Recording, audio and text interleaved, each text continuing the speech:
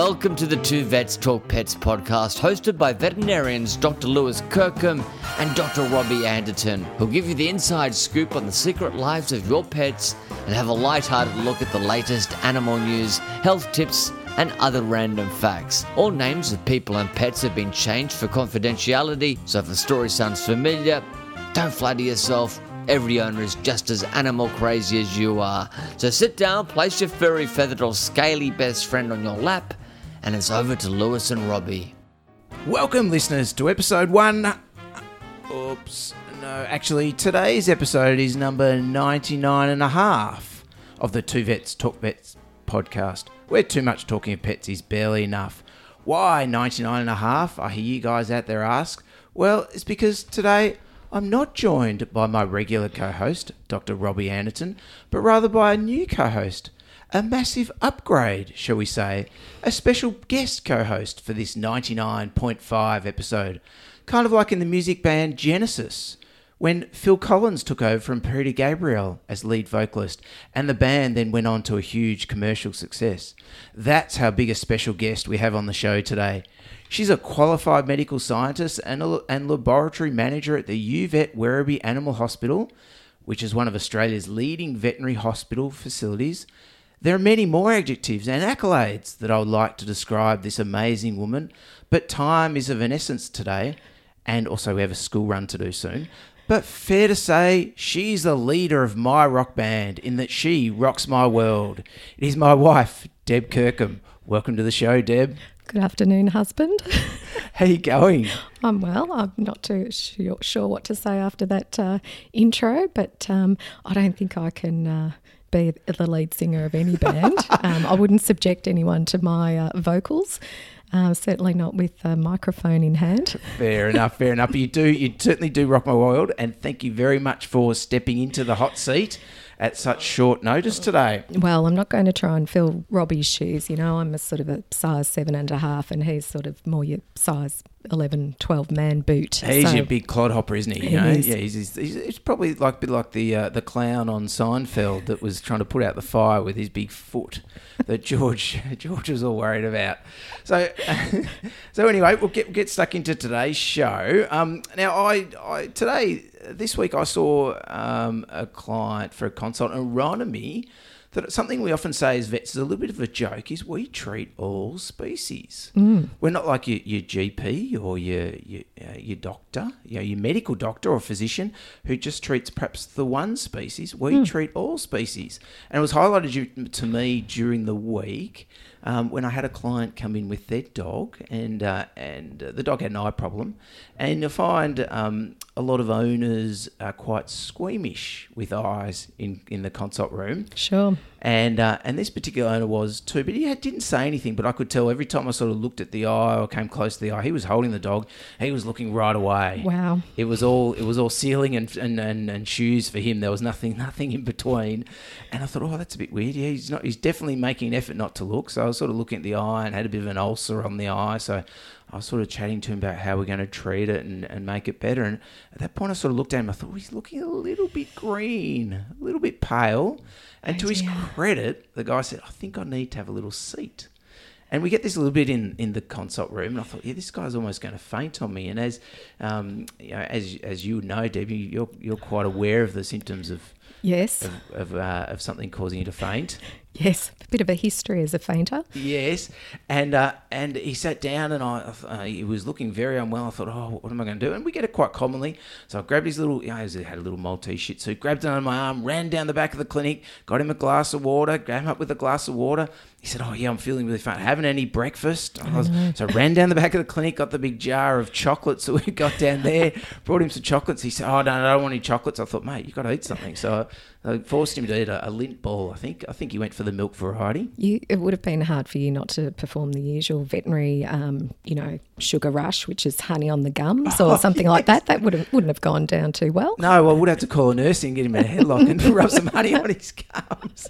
No, so I did offer him a Lindt ball, and after I ate 3 or 4 of them, I then gave him something else.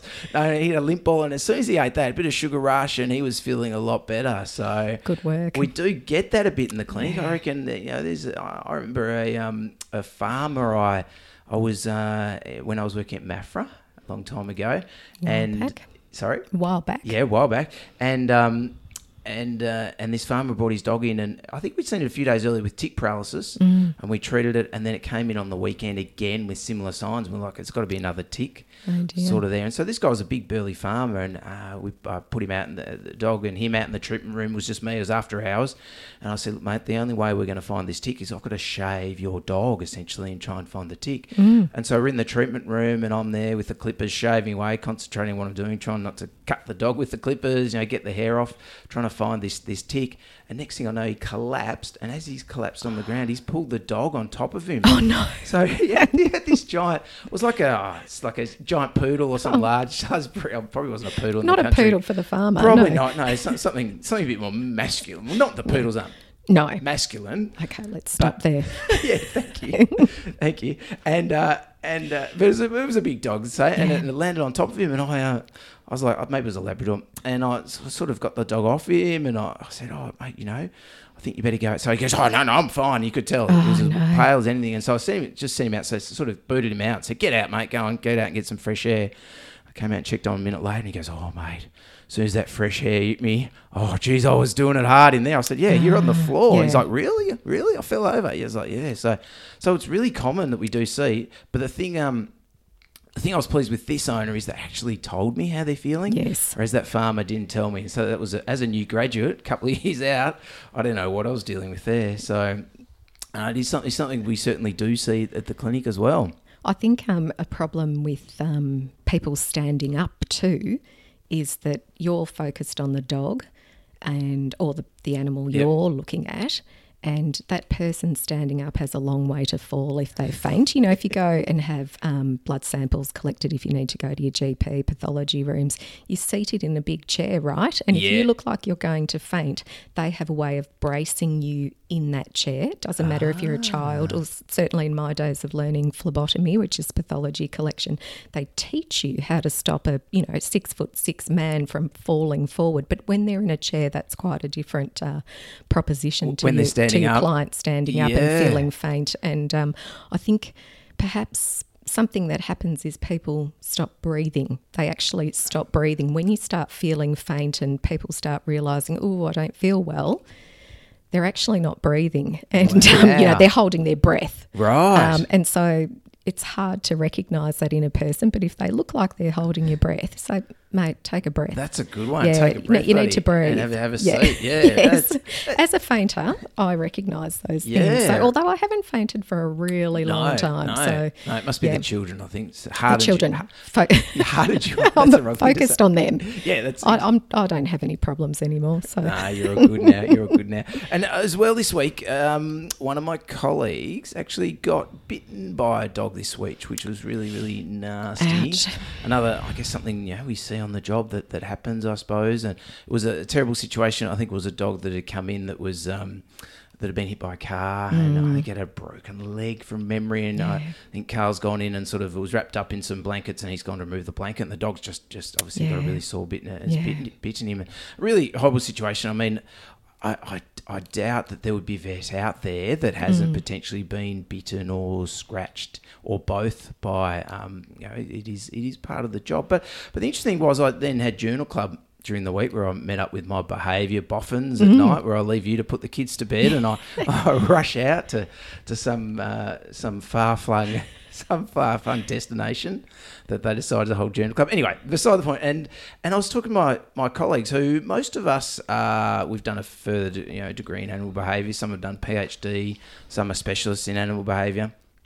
We were sort of talking about, and some of them are GP vets as well, like myself, but have done a behaviour degree. And we're talking about bites in the veterinary clinic, and I was sort of thinking, touch wood, I don't think I've been bitten at the vet clinic for maybe 10 or 15 years, probably since I've done my behaviour stuff, and I find I'm very aware of body language. And when we went around the table, it was the same for all us behaviour vets. So it sort of made me think that perhaps the training that we get as doing the behaviour stuff has really made me realise a lot more of the body language of the animals, to say, I'm going to bite you and watch out.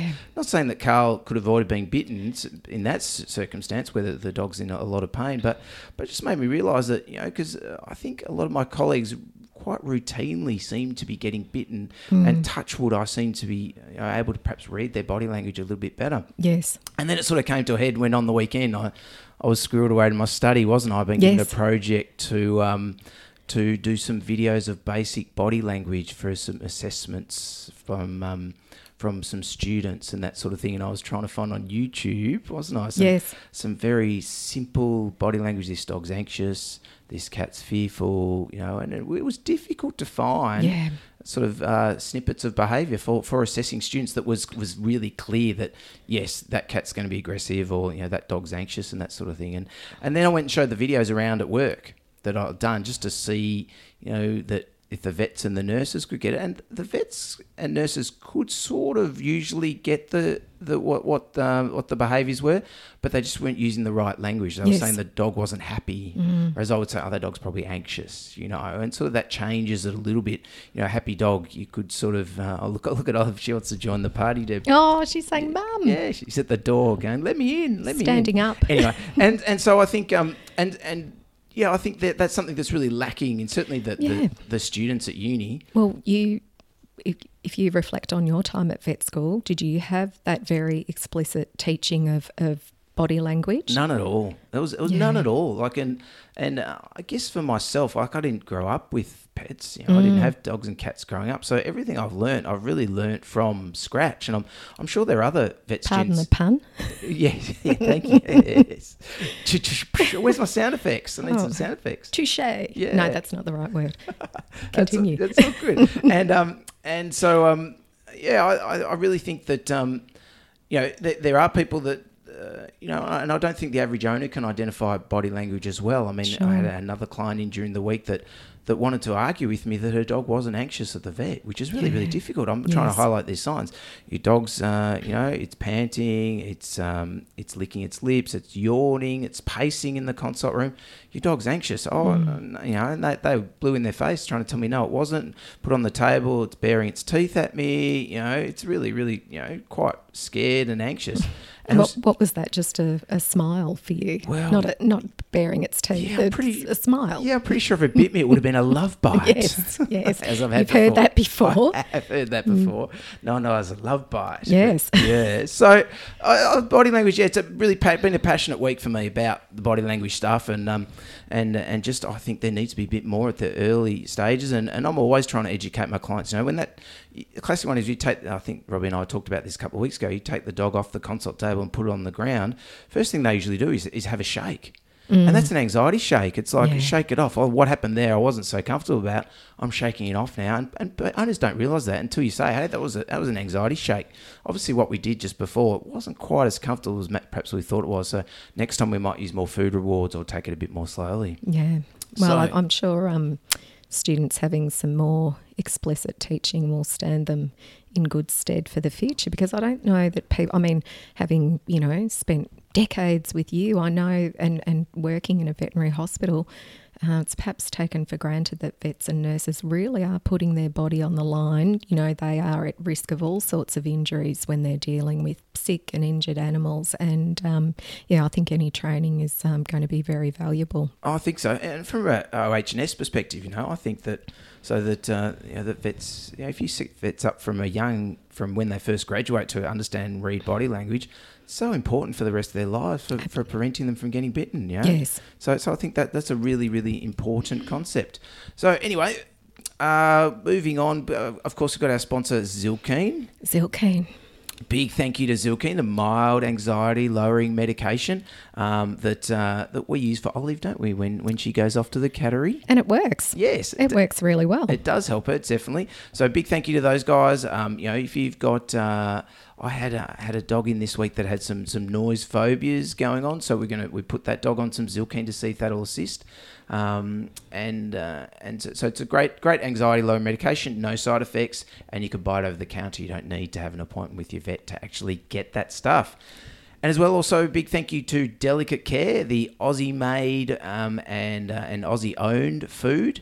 I had a meeting this week with big shout out to Simone from Delicate Care. I met up with her during the week, and she actually had a question, which we might get onto a little bit later in the topic about how to trim the nails on her dog. So big thank you to Delicate Care. They've got a range. They've got the dog dental, the dog skin and stomach, which is great for those allergy dogs that are itching. It's got itching, or maybe they've got some diarrhea.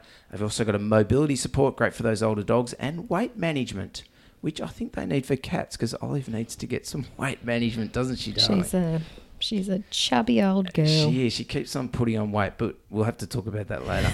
And also thank you to our Patreon supporters who, as I say, they're our intimate supporters. Do you have a problem with me using the word intimate? No, not at all. Yeah, They're your biggest fans. What would you do without them? Spot on, exactly. And if you'd like to support us on Patreon, go to patreon.com. Perhaps you'd like to support the new special co-host guest we've got on.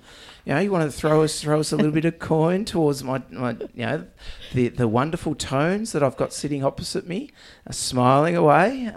Stop it. Then go to patreon.com and search for Two Vets Talk Pets. Now, I'm going to hit the disclaimer now, which is out of order for Robbie, but all advice on this show is general in nature, so please consult your veterinarian before following any advice for your pet. We do our best to provide the most up-to-date information, but as veterinary medicine is continually advancing and changing, please let us know if we have missed anything. Now, the reason I thought we'd go with the disclaimer there, Deb, was I've got a little bit of an update on the dog in Hong Kong and COVID-19. Excellent. Now, as I think I talked about on the last episode when I was flying solo, but at least I'm pleased I've got my wingman today. There's nothing person. like talking to yourself into a microphone. Well, I was holding up a bottle of shampoo talking to that. No. So, it's great to have you on. So this last week we talked about a dog that in Hong Kong had been living with their owner, a human owner, who contracted the COVID-19 or the human coronavirus, and the dog had actually tested positive from nasal and oral swabs for COVID-19. So I'm going to read on a little bit from a little annex update that I've got regarding the dog.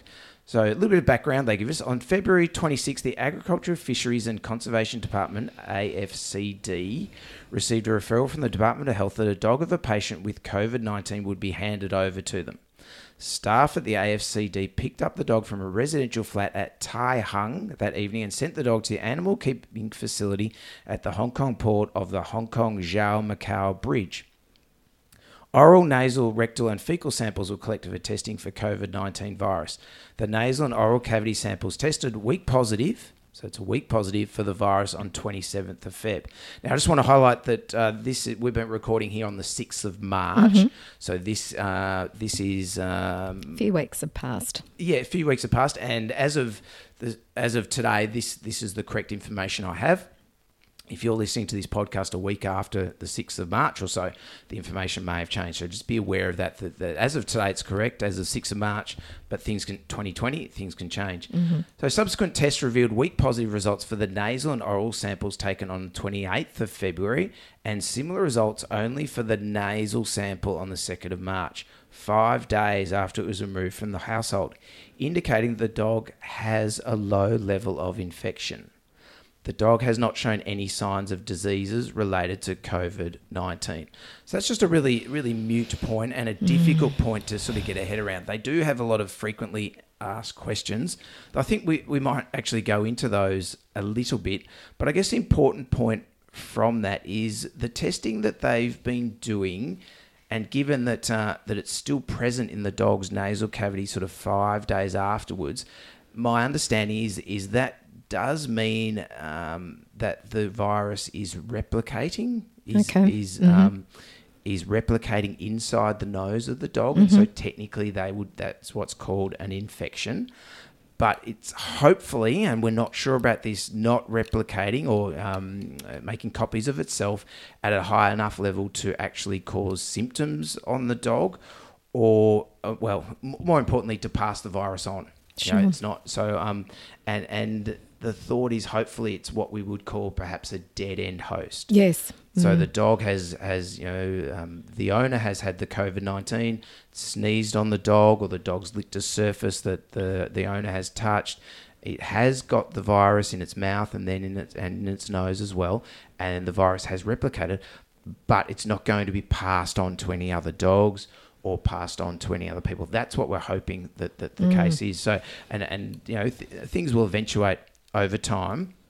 I'll go through some of the frequently asked questions. There's quite a few of them here, but I think it's probably a pretty important topic that we perhaps need to cover, because there is a lot of perhaps hysteria around COVID. Look, I think the information about coronavirus is changing basically every day, and it's hard for people to get a grip on something that could potentially affect them or a family member, let alone their pets. And it's just rapidly changing information. So it's good to keep on top of it. Exactly. And speaking of, getting a grip of things, getting a grip on a roll of toilet paper is going to be difficult with hysteria in Australia as well, isn't it? I am a frequent visitor to Coles and the shelves are bare. Yes, you can't spare a square anywhere these days. No, you can't. All right, so frequently asked questions. So what does tested in inverted commas weak positive mean? The results indicate that there was a small quantity of COVID-19 viral RNA in the samples. So RNA is sort of similar to DNA, but a little bit different, that's found in a lot of organisms and would be found in this virus. I don't think viruses have DNA. I'm really testing myself there. Yeah, that's right. Thank you. All advice on the show is generally correct. But no, so... Neither of us are virologists. No, we're not. Or immunologists or epidemiologists. And we pass our PCR testing on to other, more experienced people. Yes, yeah, definitely. Yes, exactly. So what basically that's saying, it does not, however, tell whether the samples contain intact virus, which are infectious, or just fragments of those viruses, fragments of the RNA, which are not contagious on their own. Number 2, what tests were used and were they specific for the COVID-19 virus?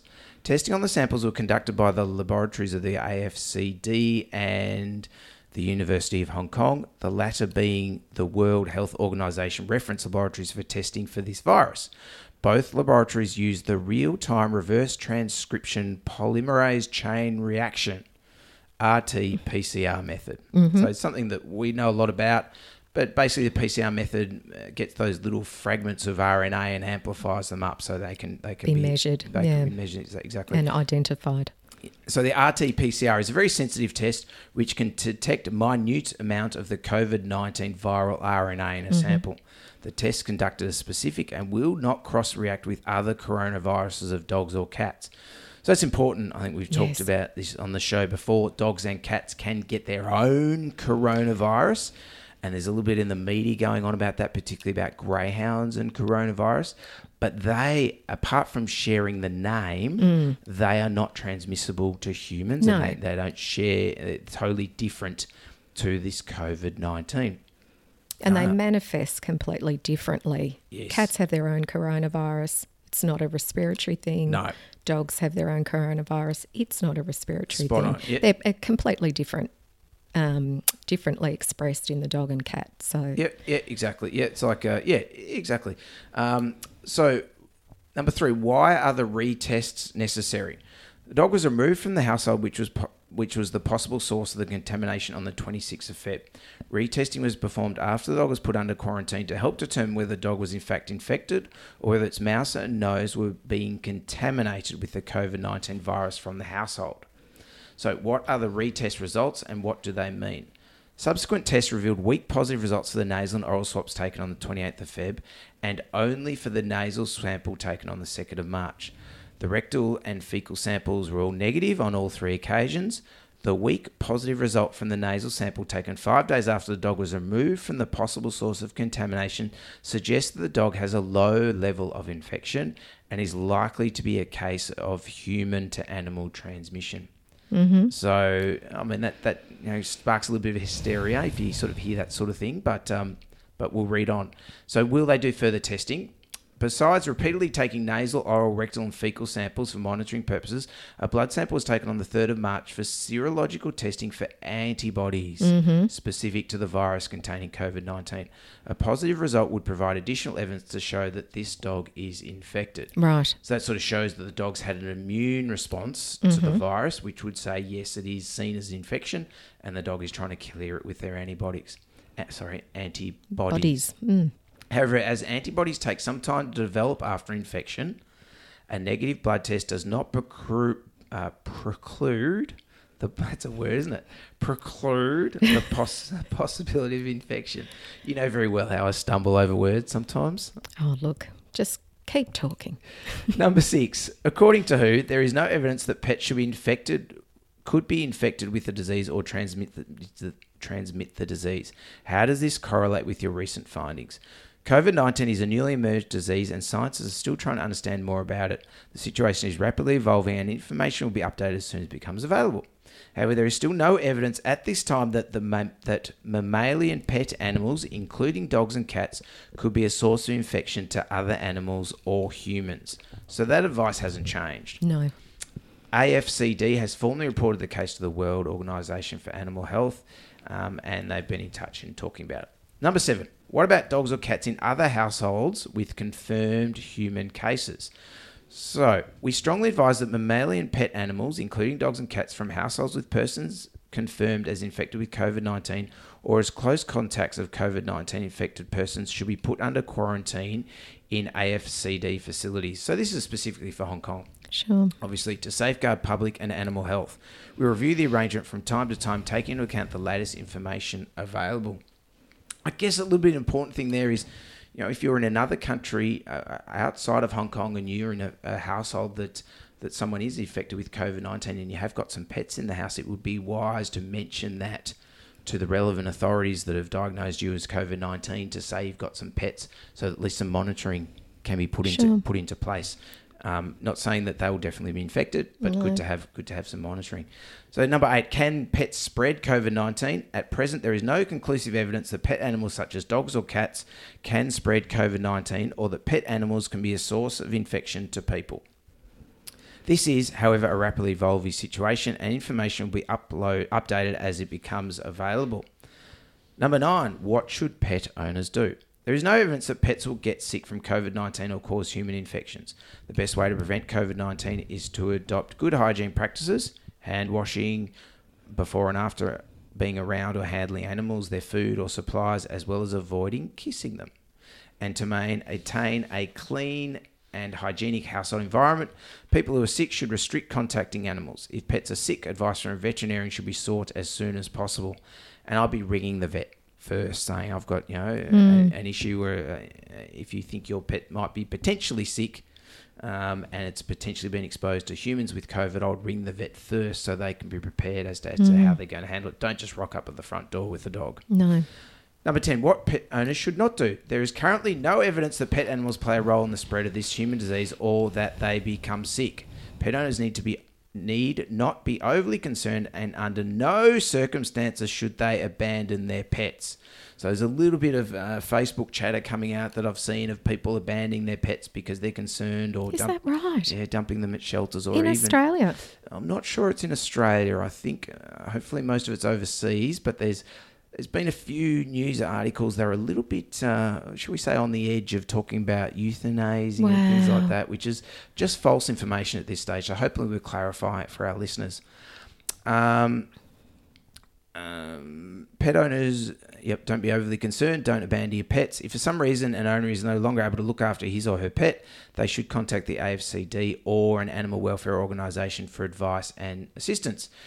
Number 11, what should veterinarians do? Given the absence of clinical signs in this dog, we recommend that veterinarians should review infection control measures in their practices and maintain a high level of vigilance at all times. They should use personal protective equipment, e.g. gloves and masks, and perform routine disinfection in the environment. When conducting examination of pets with known or suspected history of connection to the household of a confirmed case, veterinarians should take appropriate precautions to mitigate possible risks that the pets and or pet carriers, etc., may act as a fomite. So a fomite means it might have the virus actually sitting on it, on an object. And able to transfer. Exactly. Think of the doctor's tie visiting you in hospital. That's your classic fomite, and why doctors don't wear ties in hospital anymore. Is that why they wear bow ties, maybe? Yes, exactly. Yeah, very. Stop passing germs from one person to the next. Well, yeah, the tie wearing obstetrician would be an interesting one, wouldn't it? Delivering babies, catching them on his tie. Her tie? Yeah, sorry, on their tie. Yes, of course. They should also advise their clients to wear masks when they attend veterinary hospitals. If their clients have any concerns upon the recent case of a dog tested positive for the COVID-19 virus, veterinarians may help advise their clients that there is no evidence yet that pets can spread the virus to humans, and that the quarantine arrangements adopted by the AFCD are precautionary measures to safeguard public and animal health. Should there be any unusual situation detected in any animal, veterinarians are advised to report it immediately to the AFCD, or in Australia, I guess it'd be the Department of Ag. Good idea. 12. If there is not yet conclusive evidence that pets can be a source of infection, why do pets from households with confirmed cases need to be put under quarantine by AFCD? Although there's no evidence yet that pets can transmit the virus to other pets or back to humans, we strongly advise that mammalian pets, including dogs and cats from households with persons confirmed as infected with COVID-19 or as a close contacts of COVID-19 infected persons, should be put under quarantine in AFCD facilities to safeguard public and animal health. We will review this arrangement from time to time, taking into account new information that becomes available. So there you go. It's a changing time, isn't it? It's an ever evolving world, and I hope that perhaps just clarifies for owners at this stage where it stands. Robbie and myself appreciate that we're a voice out there, that lots of people listen to us and take our advice on board. And we're trying to keep it as relevant as we can for you guys. And if something major changes, we will put out. We'll try and put out a special podcast if something changes or develops within the week of us releasing our next episode. Sure. So I think might be a good time for us to take a break, and we'll come back with some further news articles in a moment.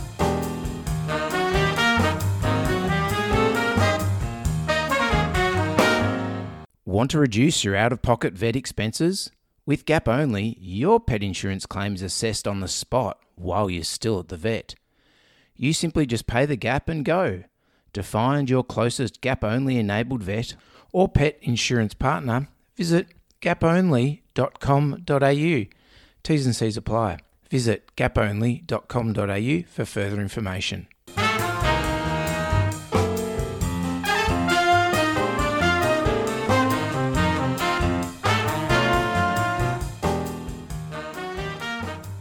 All right, welcome back, listeners. We've had a short break, haven't we? We did a school run. We went to an assembly.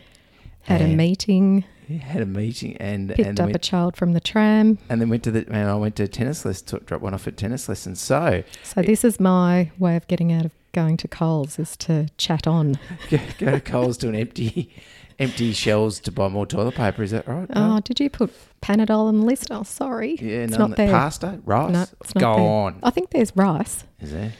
Anyway, look, I guess we did have a little chat in the break, didn't we? Just that we want to put in perspective the coronavirus stuff, certainly from an animal perspective.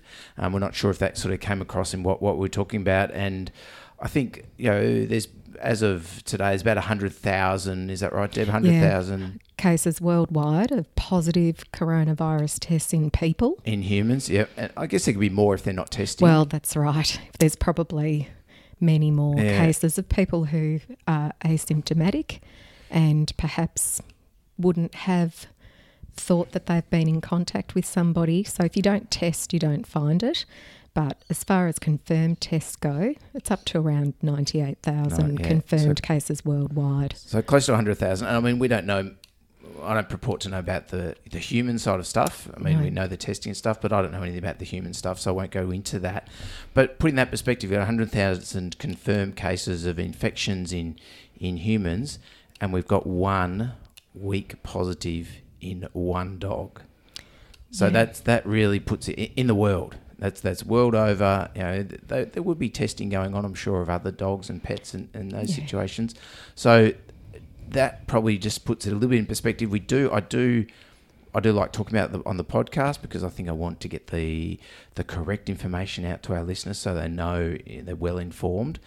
But I think, like Debbie said, putting in perspective, one dog has been 100,000 humans, one dog worldwide that's not even sick and has not has not appeared to pass it on to any other humans either or to other animals. So it's really good to keep perspective on that, I think. Yeah, and I think, we like to deal in evidence, deal with facts.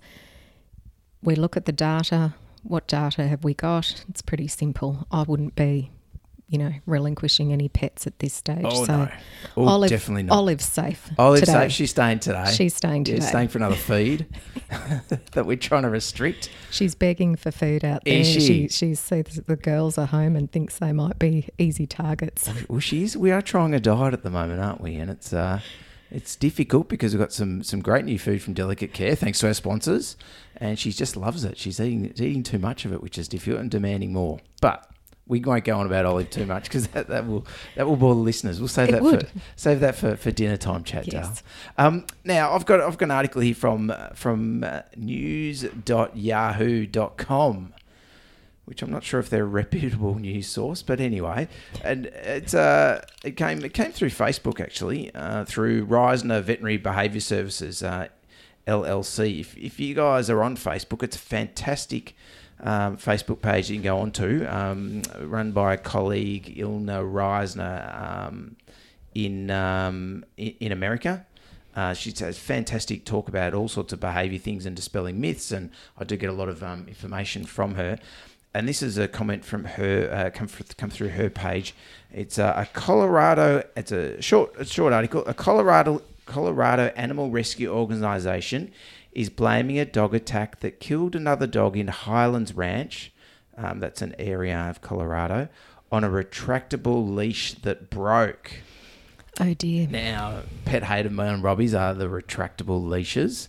Why is that, Lewis? Well, many reasons. Number one, it's quite hard to control that fat, aggressive Rottweiler on a frayed retractable leash in the waiting room of the veterinary clinic.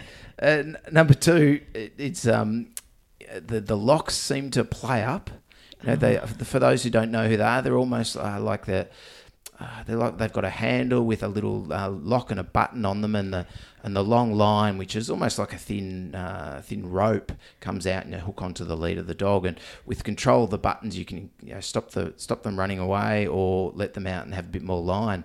The problem with the line is it's so thin, it gets caught around your fingers. People have lost fingers, been amputated with it, and guaranteed that if I'm handed a retractable lead in the clinic, it will not be locked, and so they give me the lead to try and control the dog, but I've got no control of the dog because it's just running away. And so here I am, because I don't use the leads, I'm trying to lock it, and I end up just grabbing the string, which is dangerous. It sure is. But it's like, it's just a terrible way to control dogs, and it's evidence of, I guess, this dog is on a retractable leash that's actually broken.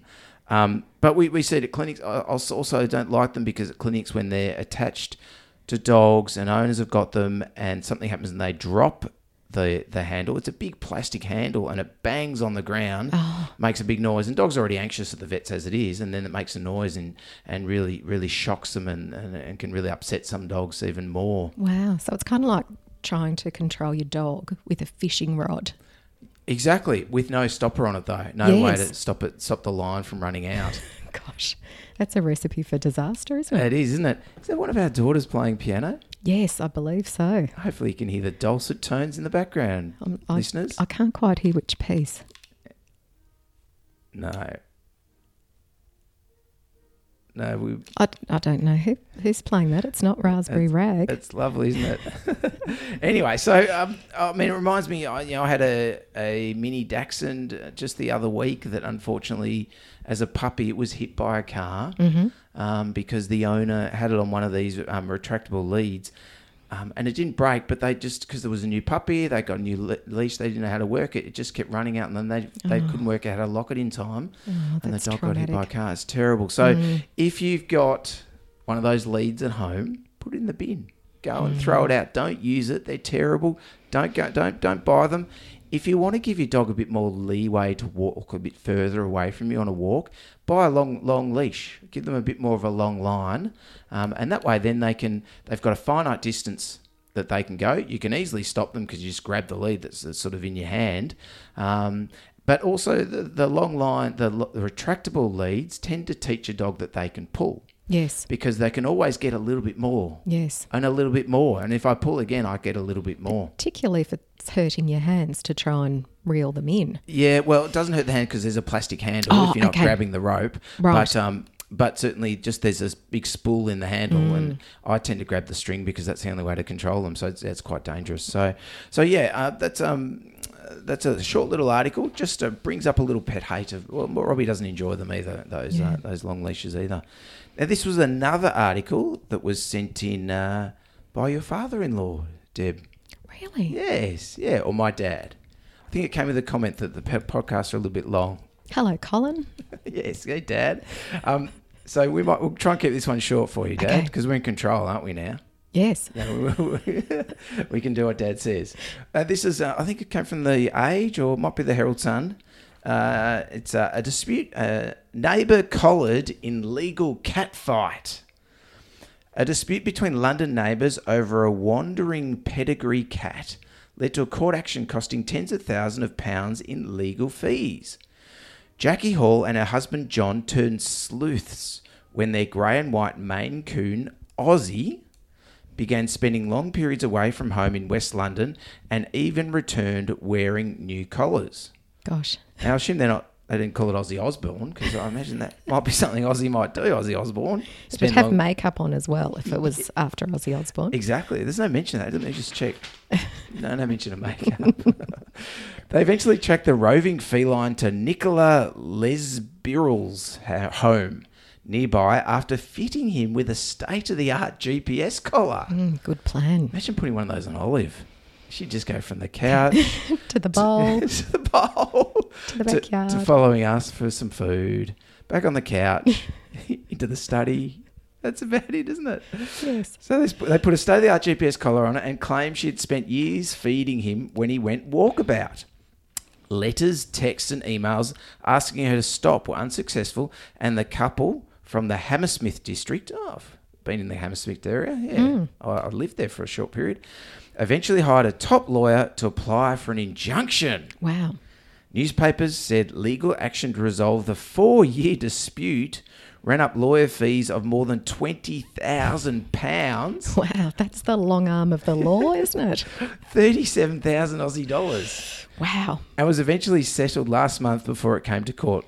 Ms. Les Burrell, a landscape gardener, I don't know how she forked up 40 grand in fees. Wow. Gardens are expensive in London, in Hammersmith. But little, but expensive. Expensive, yeah. People want those big trees. Even more so now. Miss Burrell's got a big legal bill. Ooh. Les Burrell. A landscape gardener made legally binding promises not to feed Aussie cat food, tinned fish or meat, and to restrict her involvement with the animal. I wonder if they purchased a hose or something for her as well to keep old Aussie off the away from the house. Gosh. Report said Miss Hall, a child's art therapist. Geez, they had some big salaries over there. Yes. The art therapist versus the landscape gardener. Niche professions. They are. But stress-free. You know, the gardening versus your art therapy. It's all helping with other people's stress, perhaps. Yes, but the people have to pay for those services. So if it's hard to, extract the payments, perhaps that's where the stress comes in. Well, perhaps if they're not paying for the landscape gardening, they go and have a bit of art therapy, you think. Well, children's art therapy. So then you've got to deal with the parents going, yes. Little Johnny's painting wasn't quite Louvre ready, so... I hope it... so it's a bit disappointing. I hope it wasn't like some of the paintings in Summer Heights High. Jonah does. Oh, dear. Yes, a bit explicit. We won't go there, will we? So Miss Hall, who's the owner of Aussie, told the Times newspaper the dispute was very distressing and needed many hours of child art therapy to pay for it and make up for it, I think. So there you go. How's that? Well, a Maine Coon's a rather large breed Yeah. of cat, isn't it? You'd almost be welcoming someone furnishing it with some food. It'd cut down on the bills. Well, it would be cheaper than suing them for... Yeah, Yes. cost the 40 grand. That's a lot of tins of fish or meat. Yes. 40 grand, isn't it? Yes. Now, we used to have a cat at home that used to disappear over to the neighbour's house, and they used to feed her, and, you know, she put on a lot of weight. And I remember popping around to the neighbour's house to ask them, were they feeding the cat, and could they perhaps stop? And they sort of said, yes, she's here at the moment, sort of flung open the door, and Yeah. here was this lovely cat of ours, Oprah, Yes. was sitting on her own chair. And then this couple proceeded to argue about what they had been, but no, we don't feed her. Oh, we do give her some tidbits. Do you think it's the bacon making her fat or the sausages? So, you know, they were... But it was actually lovely because they were an elderly couple and they found great joy in Oprah's visit. So we thought that was okay. We So- weren't going to you know, send the lawyers in to to restrict their... Didn't end in a legal cat fight. No. Classic. Very good. I love that a lot. Alrighty, I think we're coming near to the end of the episode for this week. We did get a mailbag, actually. Open it up. Well, yes, we need a sound effect for that, don't we? We got a message from. It's not a full mailbag email. I'm still waiting on the. It was more of a chat I had with a friend of ours, Giles, and their daughter Maddie. The verbal communication. Yes, and they were asking why their cat was meowing all the time. Mm-hmm. I'm not sure. I didn't actually go deep into the discussions of when it was meowing, but I thought I'd give them just a little tidbit perhaps, and then they could come back with the rest of it. But cats have and this came up in the videos I was doing earlier in the week as well, cats have a very distinct meow that they use exclusively for humans. So cats very rarely meow or don't meow at each other with this same meow. They might yowl at other cats or hiss or when they're fighting, but when they greet other cats, they never meow. It's always very silent towards each other. So that classic meow, meow, when you come home and they're walking around and following you, that is only reserved for humans. They only do it towards us. And it's usually, I'm happy to see you. In Ollie's case, give me some more food. I'd have to get off the couch for more food. Or I want something. I want to be let outside perhaps. Or come and follow me to the food. Give me a cuddle. Give me a cuddle. That's one Olive likes, yeah. Come and follow me to the food. Mm-hmm. The Yes. food bag. That's what Olive does. So hopefully that's just a little sousant there. But It's quite lovely. So has that vocalisation in cats to people, how has that developed over their sort of domestication period? Or, you know, this is just a learned behaviour in cats that their owner really likes them to vocalise? Or yeah, well, I don't think it's a learned behaviour as such, because I think they're sort of born with it. So it would be potentially a domestication thing. It would be interesting to know if people who keep more wilder cats, the tigers or like the is it the jackals and the small leopards and things, particularly in America, whether they do the same sort of greeting. I think they might potentially do it. So maybe it is something that just cats do towards humans. I don't know. That's a really good question. I'll leave that. I'll take that as a comment. Thanks, Deb. yes, okay, you'll get back to me. Yeah, You'll do some homework. I'll research that one. Sure. Yeah. Don't let me. Don't hold your breath. Sorry, as if you haven't got enough to do. I'll just load you up with That's all right. some loose ends to tie up. That's all fine. So we obviously this episode is 99 and a half, and we know there's a special centenary one that's coming up at some stage. Let's have a party. Well, you did suggest that might be a good idea. So what we're wondering, listeners out there, would you, if we organised a function somewhere, possibly Port Melbourne area, I haven't run this past Robbie, so he might be hearing this for the first time as well. We thought maybe we could do a live broadcast for the 100. So it might be a few weeks in advance. We'll give you plenty of warning. So it might mean next week's is 101 or 99.75 or something. Yes. But in a few weeks, and do we do a live one at perhaps a venue or something, Yes. and have a bit of a cake, Some champagne. Yeah, Let's celebrate. yeah, exactly, maybe. Celebrate So- and thank the listeners for their dedication to the pod and questions and really supporting you guys, and the sponsors could perhaps come too. Yeah, exactly. That would be great. It would be wonderful. And so perhaps we just need a little bit of an idea if anyone would come along, whether we'd be talking to ourselves. I don't want to drink the champagne all on my own. And listen by yourselves. So there's a bit of action in the house between children. Oh gosh.